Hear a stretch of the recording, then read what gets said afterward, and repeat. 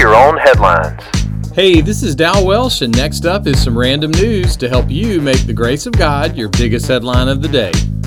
Today's podcast is sponsored by Albert's Spinning Class and the letter C.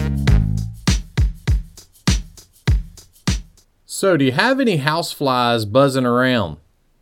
In the words of philosopher E.L. Moe, do you want them to go away? A recent article says that certain house plants can help with your house flies. It said that things like lavender and rosemary and mint can make those flies buzz off.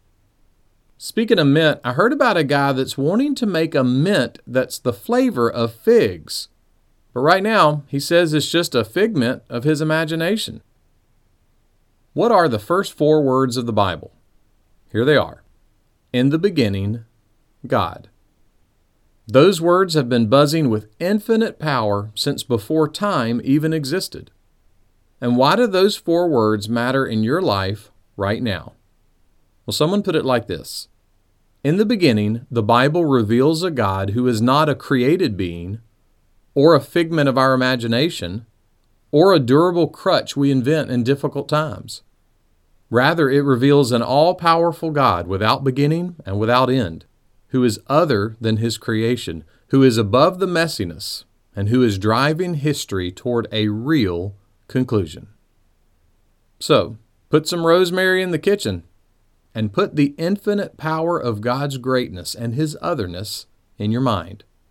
Consider it, because the infinite power of God can bring deep hope and comfort to your heart right now. And right now, it is the infinite power of God that can make your fear, or your worry, or your anger, or your shame buzz off. Make that one of your headlines today. Make Your Own Headlines is a little smidge of encouragement from Holland Avenue Baptist Church. New episodes Monday through Friday wherever you listen to podcasts. Check out the show notes for extras, and thanks for reviewing us on YouTube or Apple Podcast.